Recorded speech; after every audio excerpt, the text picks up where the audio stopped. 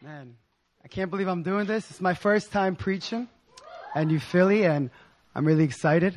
And I'm telling you tonight, New Philly, I got a word for you. Yeah. Before I get into the word, though, you know, it's been a little over a year since I actually came here. It's already been 1 year. I came last October 19th. 20. No, it was not. Oh, we left tonight. Okay.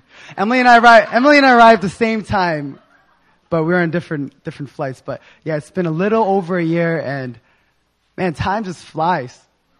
Time flies so fast. And, you know, especially living in a city like Seoul, you know, like a metropolitan city where everything's so fast paced, everyone's so, you know, pali, everyone's moving somewhere, A to B, and it may feel like there's not enough hours in the day, right?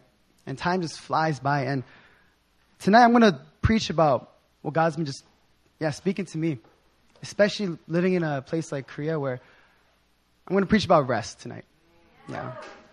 So the word rest in the Hebrew, it's Shabbat, which is, it means rest, or it also means Sabbath, which we know, right? The seventh day, the Sabbath, right? And according to my boy, Daniel Webster, the man who wrote the dictionary. All right, I'm gonna read the Webster's definition of rest.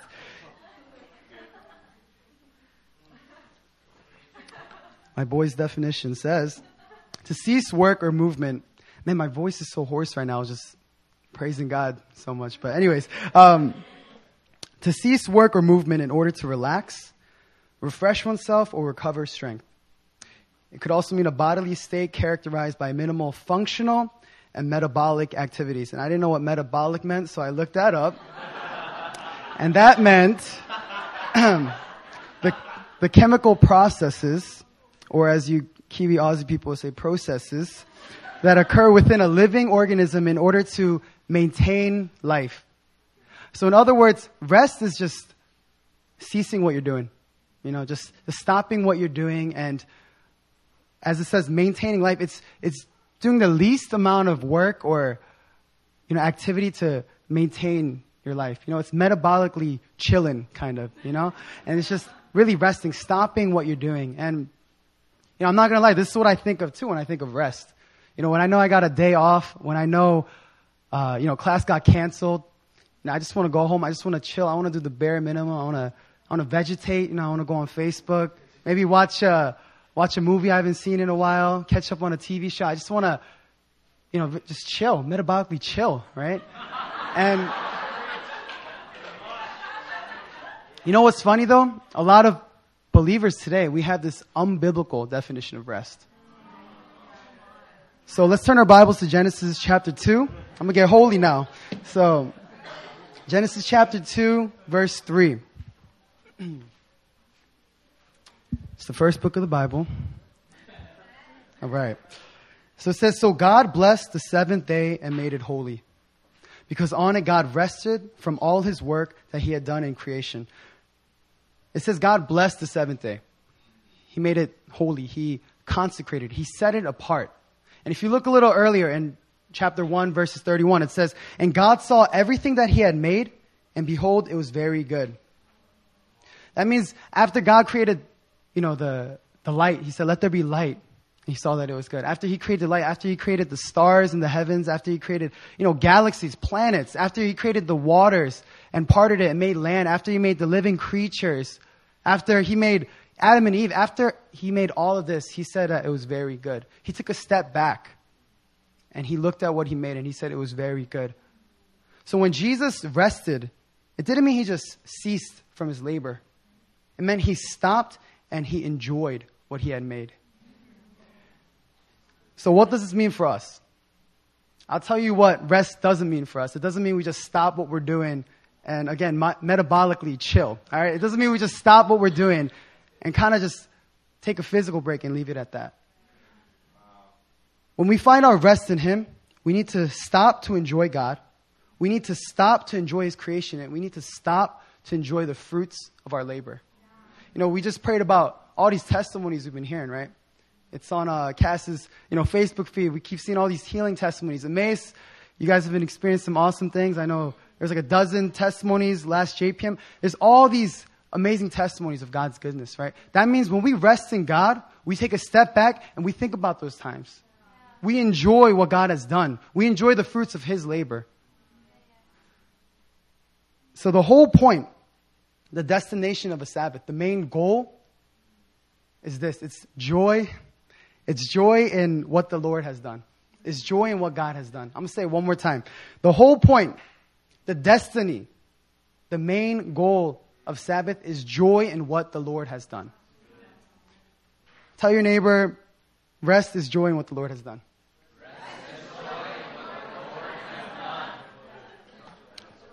Let's turn to Exodus chapter 31, verses 13. I'm going to go over 2 consequences of what happens when we don't rest in the Lord. Exodus chapter 31, verses 13. If you're there, say amen. Right.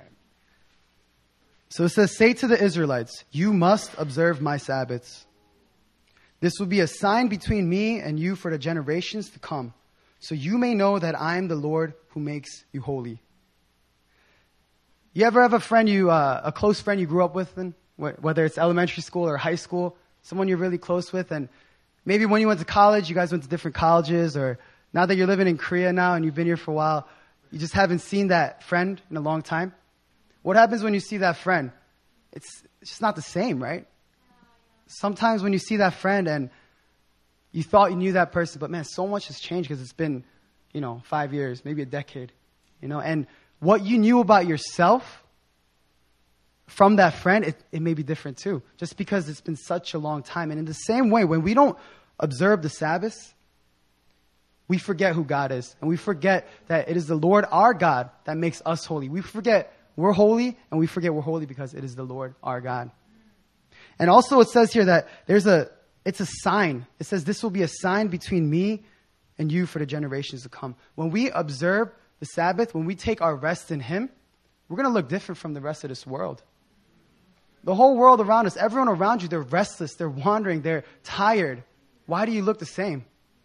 And we're supposed to be a different generation. We're supposed to be marked, and we're supposed to be a people of rest, God's people of rest.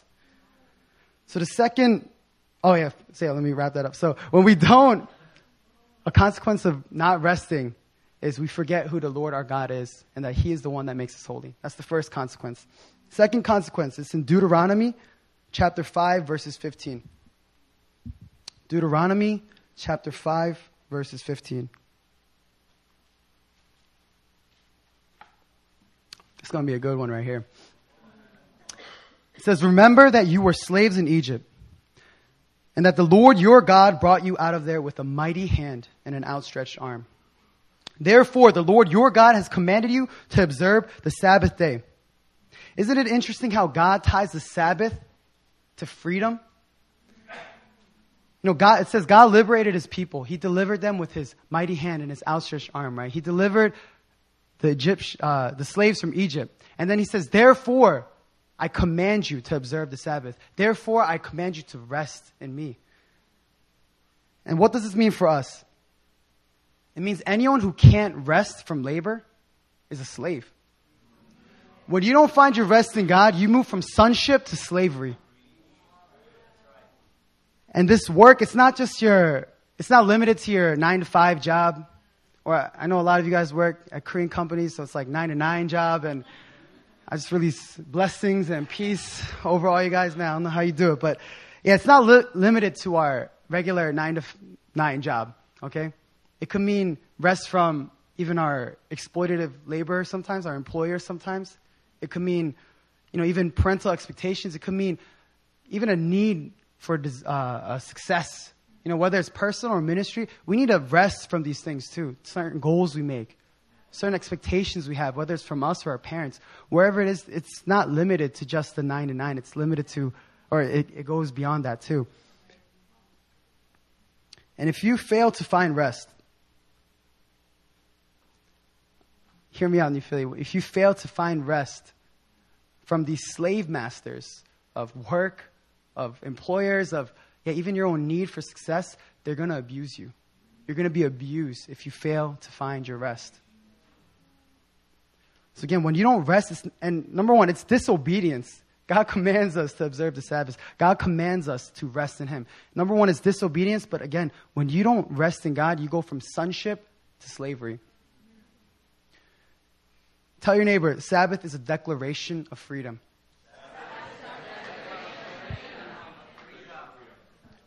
So yeah, the second consequence when we fail to rest in God is, we move from sonship to slavery. So, right now you may be asking, what does it mean then resting in God? Now, I'm talking about it a lot, and does it mean, you got to read the Bible more? Does it mean you got to pray? Does it mean you got to go to K1? Yeah. Yeah, it does. It's all these things. And, especially K1, go to K1. All right? That's the place you're going to find rest in God at, all right?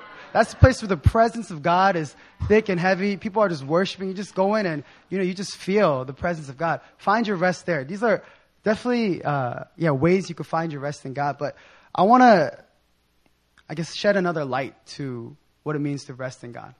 All right, so you can go to Mark chapter 6 if you want, but right here it's the whole context of this chapter is Jesus tells his disciples, go do everything I commanded you to do. They go out, they're like casting out demons, they're healing people, they're preaching that the kingdom of God is here. They're doing all these things.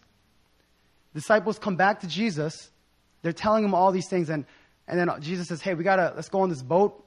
We got to chill on this boat. We got to get to the other side of the Sea of Galilee. And it says they're so busy that they had nothing to eat. And at the same time, right when they get on the boat, all the followers of Jesus, they're like, oh snap, that's Jesus. That's Jesus on a boat. And then, I don't know how they do it, but they run across or run around the Sea of Galilee. They get to the other side of the sea before Jesus and his disciples get there on a boat. Man, and there's some fast followers of Jesus, right? And then what happens? They get off the boat. Oh, right. But even before they arrive, this is what I want to talk about tonight. It's in verse 31 of Mark chapter 6. It says, come away by yourselves to a desolate place and rest a while. Jesus tells that to his disciples. They get on the boat. They get to the other side of the Sea of Galilee. It's only to meet like 5,000 people waiting for him. And what happens? Jesus gets out. He starts teaching. He starts preaching. And, the day is just going. And then disciples are like, Jesus, we got to send these people home. They're gonna collapse.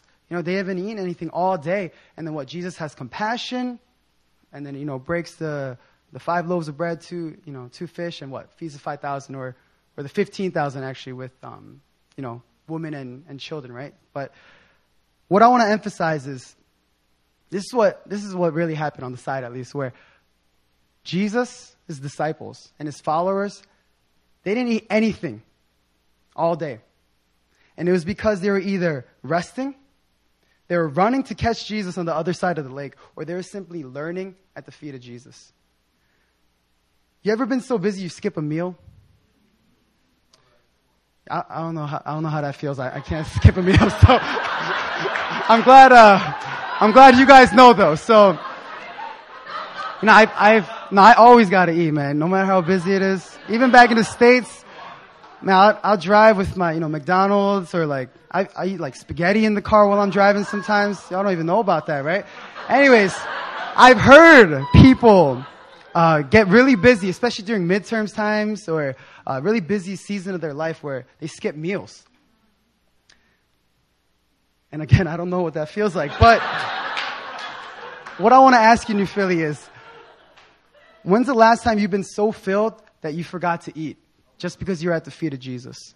Just because you're resting in Jesus so much that you forgot to eat a meal. Where's Pastor Daniels at? Right?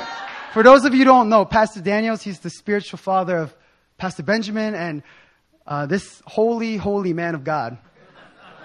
Pastor Benjamin was sharing with us where his wife, what's her name?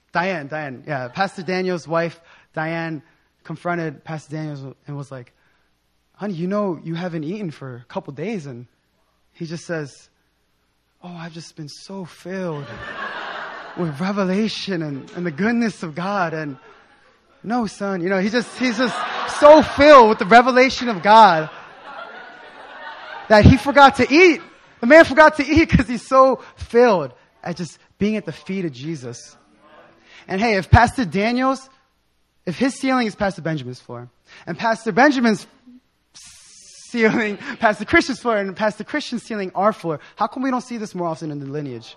How come we don't see more people on fire for God or so filled with the presence of God because they're just resting at the feet of Jesus? And I want to ask you, if you haven't felt this yet, then do you wish to be captivated by Jesus so much? You're just so satisfied that you're able to skip some meals. I'm not telling you to skip meals. That's not my message. But I'm telling you, do you want to be captivated by Jesus? Do you want to be filled with him simply by resting at his feet? So now I'm going to present one secret in resting in God. All right? So write this down. It's going to be good. Ephesians chapter 5, 15 to 17. Again, Ephesians chapter 5, 15 to 17.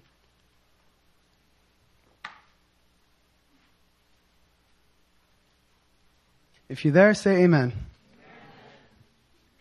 You're just saying amen because I keep hearing pages flipping over. But, all right, anyways. It says, look carefully then how you walk. Not as unwise, but as wise, making the best use of the time because the days are evil. Therefore, do not be foolish, but understand what the will of the Lord is. I want to emphasize two parts right here. Making the best use of the time and days are evil. In the King James Version, it says, instead of making the best use of the time, it says the word redeeming time. And this word redeem, it could be used in the context of a commercial marketplace, as in, let's make a killing in this marketplace. Let's spend it so wisely and strategically that the returns are many times more than the initial investment.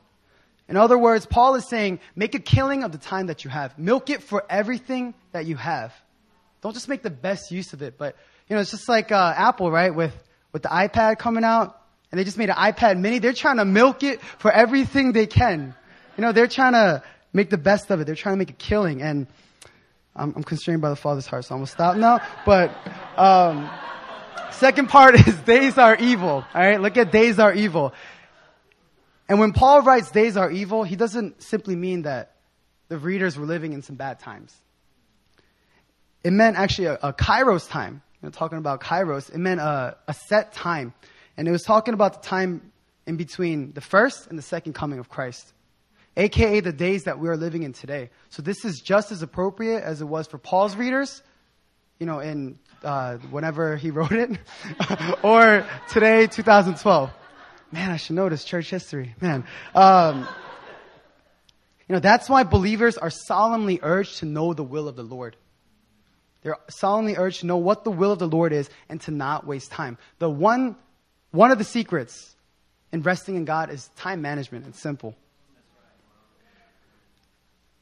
And I'm going to give you one practical way in making better use of your time. It's another simple one too. Just find rest in God during your commute. As you're commuting, find rest in God. We had Pastor John speak at our large group a couple weeks ago, and he was talking about the presence of God and how we're supposed to be a people of God's presence. We shouldn't go anywhere like Moses unless we had the presence of God, had that kind of heart. And he was saying he met God in the most sweet and powerful ways while he was commuting, And Pastor John was just saying, you ever been lost in a subway? Just because, the presence of God just comes so powerfully. And, he said he got lost in the 지하철 because, in the subway because he was just so caught up in the presence of God. So I just want to share some of my powerful, times of commuting and finding the presence of God and finding my rest in God. And you guys know, a lot of you know that I was in Japan for a year before I came out here. I was with Campus Crusade for Christ. I was doing a 1-year missions with them. I was doing college ministry in Tokyo. And I learned a lot of things. It was really good. But one thing I could really take from that time is the beginning of David On's biking adventures. Okay? That's when I started biking a lot. And, I'll just explore Tokyo, get lost. Everything looks the same because there's convenience stores everywhere. And, I just get lost. But, it was really fun. And the one campus we went to, Waseda campus, it was about 3 or 4 times a week we'd go there. And it's like a 12 or 15 mile bike ride. I'll just go there for an hour straight and then an hour back, right? What did I do during these commuting times? I listened to New Philly podcasts, right? And this was right after our church-wide retreat, Encounter Retreat, where Pastor Benjamin first spoke. And, I honestly thought I'd never come back here. But I didn't know at the time, at least. And I was contemplating what to do. But, I was listening to New Philly podcasts. I was hearing sermons on, don't go out naked, go in the covering and speaking a language of faithfulness. I heard sermons about sonship and just, bearing witness with all this. I remember hearing the testimonies of Pastors Myunghwa and Marcus, and it was so weird because I felt like I knew them before I came here. I felt like, I was like, yo, Marcus, we already buddies, but yeah, anyways. And we are like that now, but now I remember times listening to Pastor Christian's jokes about Philly, cracking up and agreeing with them because they're so true. And, I just remember, listening a lot to these sermons. But I also remember being led to simply just pray and cry out to God. And being so moved, bearing witness. Like, I remember Pastor Christian saying things like, God's raising up a generation right now who's saying there must be more than this. They want something more than this. And I'm just like, yeah, hallelujah. I'm on my bike, mind you, and I'm just riding down in Tokyo, the streets of Tokyo. And I remember being just led to pray and cry out to God. I remember times being led to just simply stop listening to the sermon and just start putting some worship music on. Just worshiping God, crying out, hallelujah, Jesus reigns in this place.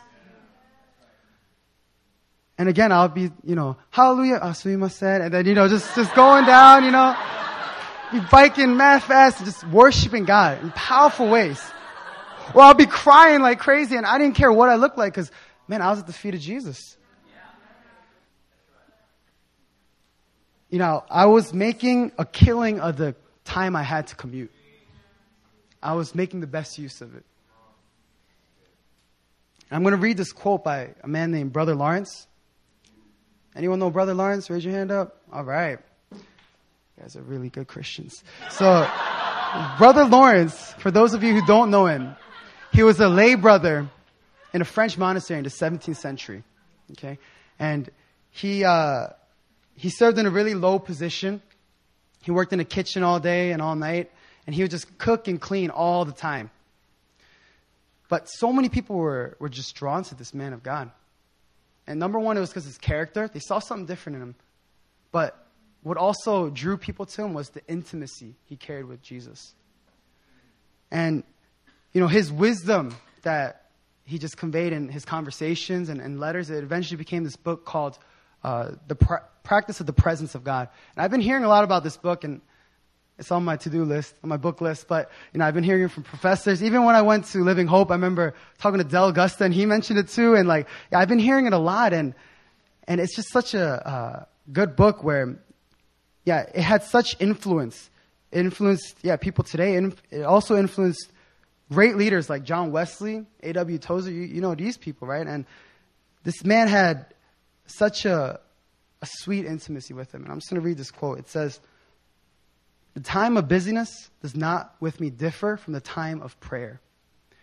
And in the noise and clatter of my kitchen, while several persons are at the same time calling for different things, I possess God in as great tranquility as if I were upon my knees at the Blessed Sacrament." He's saying no matter how crazy it gets in this kitchen, people are yelling and saying, hey, we need this order, and there's pots and pans, clanking and all this. No matter how crazy it gets, no matter how many people are barking orders, he's saying, I possess God in its great tranquility, as if I was at my secret place, in my room with the door closed behind me. I'm on my knees. I feel God's intimacy. I feel God's presence. The same way. It doesn't matter where I am. And why am I preaching about rest? Number one, it's a commandment. But there's something that comes from rest. And I know for many of us, our schedules don't really allow us to have a Sabbath, maybe a full day, full night Sabbath on a weekly basis. I don't have one anymore, but what does that mean? I stopped resting? Of course not. And I know for some of you, it may even be interrupted, your rest. And if you go to Mark chapter 4, Jesus and his disciples were on a boat. And all of a sudden, a violent squall or a windstorm came. Mark chapter 4. And this is, again, the Sea of Galilee. And the Sea of Galilee was known for these sudden, violent windstorms. It had a lot of hot, humid air in the sea. And then this cold wind that would come from the Mediterranean, the mountains, would just come onto the sea. And once they met, these storms just came out of nowhere, And yeah, as the storm came about, waves are just crashing on. Disciples are freaking out. They're thinking it's about to be Titanic, and it's just a sudden violent storm, right? And you know what's funny? During this whole time, you know what Jesus is doing? He's at the stern resting, it says. He's just resting in the middle of a storm. I will be still and know you. No matter what kind of waves come crashing, he was just still, he was just resting. That wasn't planned. But, so yeah, what happens? Jesus is sleeping in the stern. The disciples come, they wake him and they say, Jesus, do you not care that we are not perishing? And what happens? Jesus wakes up. He just walks onto the deck. It says he rebukes the wind and he tells the seas, peace, be still. The wind ceases and then a great calm just came. And whether Jesus had some rest during a short commute or he had an interrupted one thing was certain whenever Jesus rested. The kingdom of God always followed.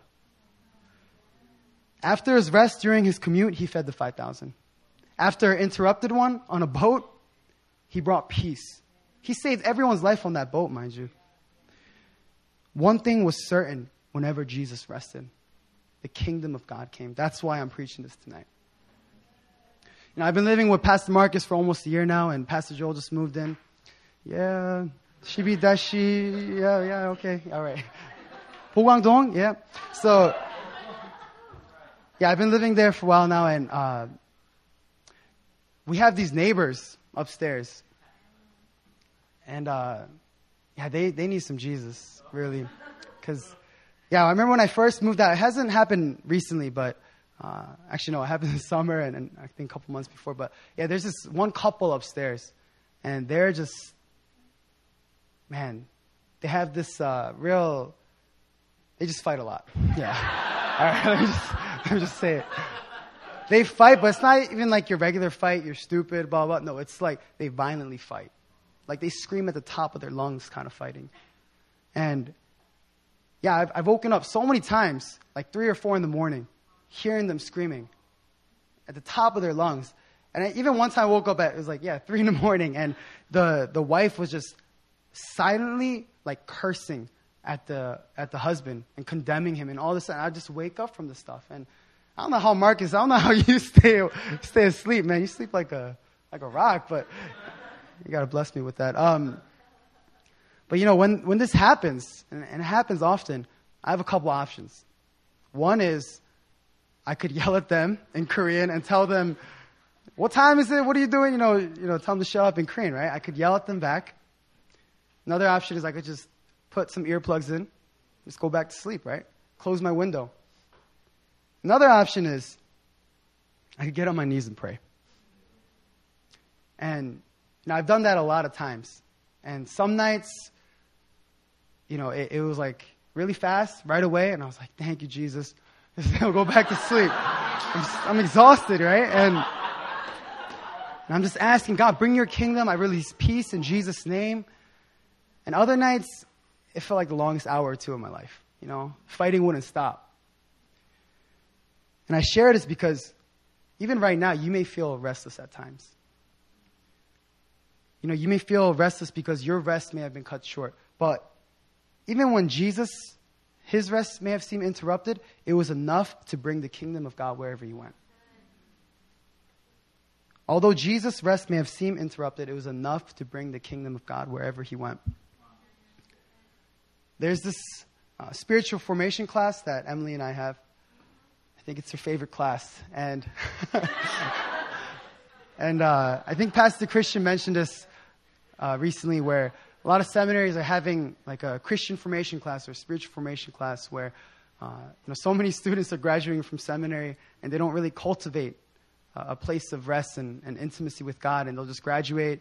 So seminaries are creating these classes to pretty much make sure you're doing your QT. That's what it is. So this class will go, it's bi-weekly.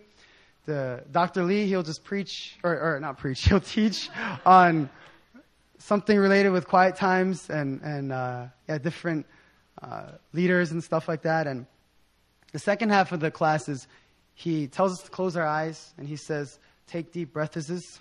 That's how he says it. And then he'll randomly open up to a psalm. He just reads it to us. I'm not gonna lie, a lot of people sleep during that time. But we usually do this during this class, right? But this week it was different. Thank you, Jesus. We went on a nature walk. So we went to was it Yangjacheon, right? Yeah, it's like right near our school, a little park. And he told us for 30 minutes, we got to walk around this park or take a seat, go somewhere, and we just got to observe nature. And we're not allowed to go on our phones. We're not allowed to even read the Bible. We're not allowed to talk to each other. We just got to observe nature, right? See what God's trying to teach us through this. And when I first heard it, I was happy I was out there, but, the first 5 minutes was good.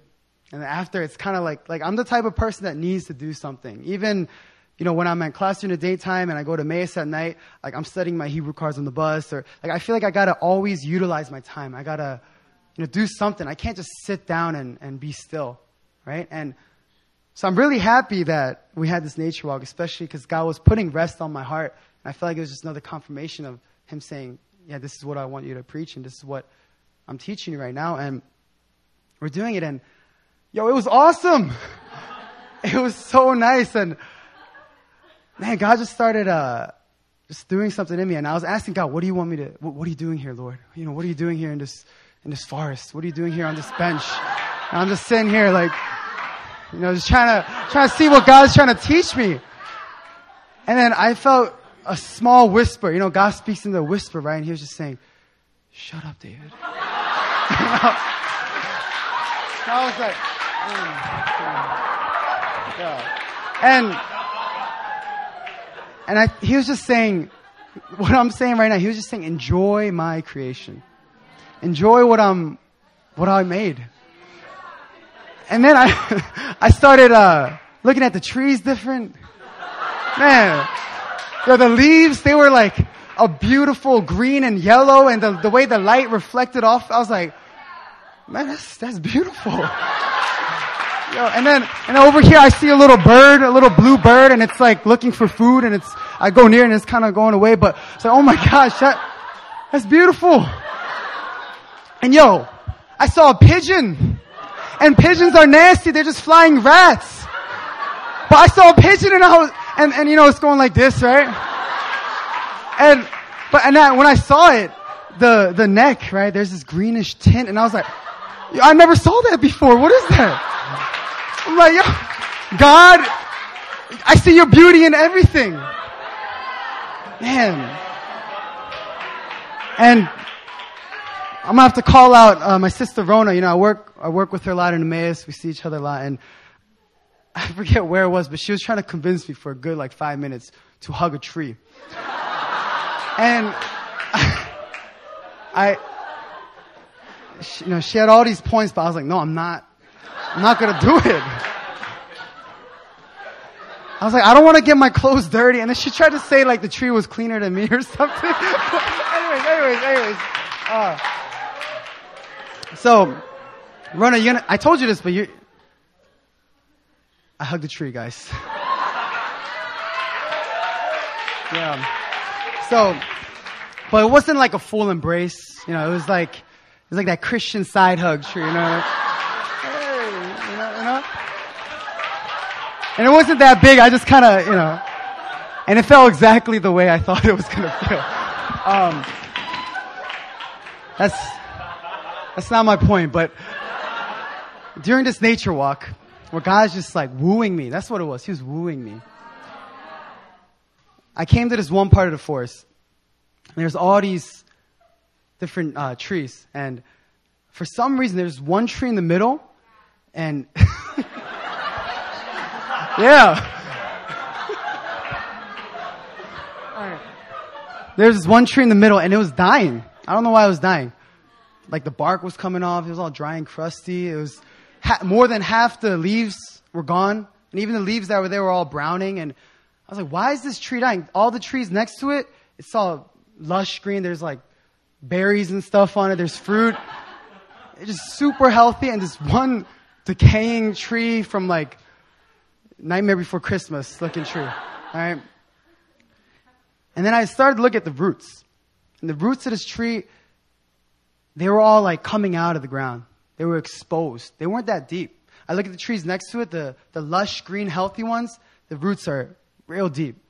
And I felt like when I was seeing this, God was just telling me, He wants our rest in Him to be that deep. That it's sometimes hidden. The reason the tree was strong and green was because of the deep hidden roots. And in that same way, God wants our rest in Him again to be so deep that it's sometimes hidden. It's from the roots to the fruits, right? We can only be a tree planted by the streams of water when our roots are deep, when they're by that stream of living water, right? And just like the roots that ran so deep, they were hidden. If you want to advance the kingdom of God, you need a rest in Him so deep that you're in a hidden place. New Philly, I want to wrap it up with this. This is my point to you tonight. We're in a Solomonic season, amen? We're in a Solomonic season of building. But I'm here to tell you tonight, you can only build from a place of rest. You can only advance the kingdom of God from a place of rest. You can't do it beat up. You can't do it worn out. You can't do it tired. You can only do it from a place of rest. You got to be satisfied at the feet of Jesus. Yeah, let's just close our eyes right now.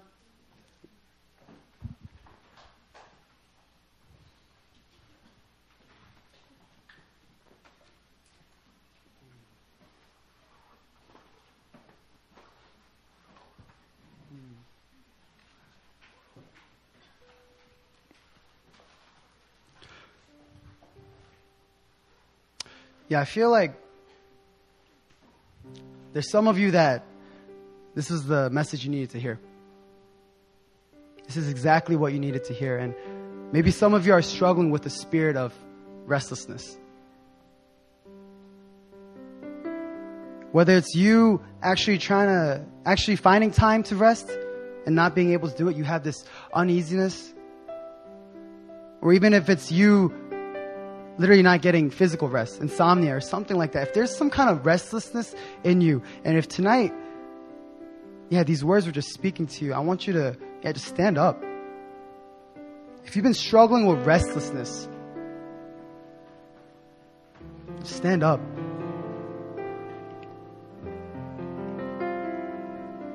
I'm just going to read this verse.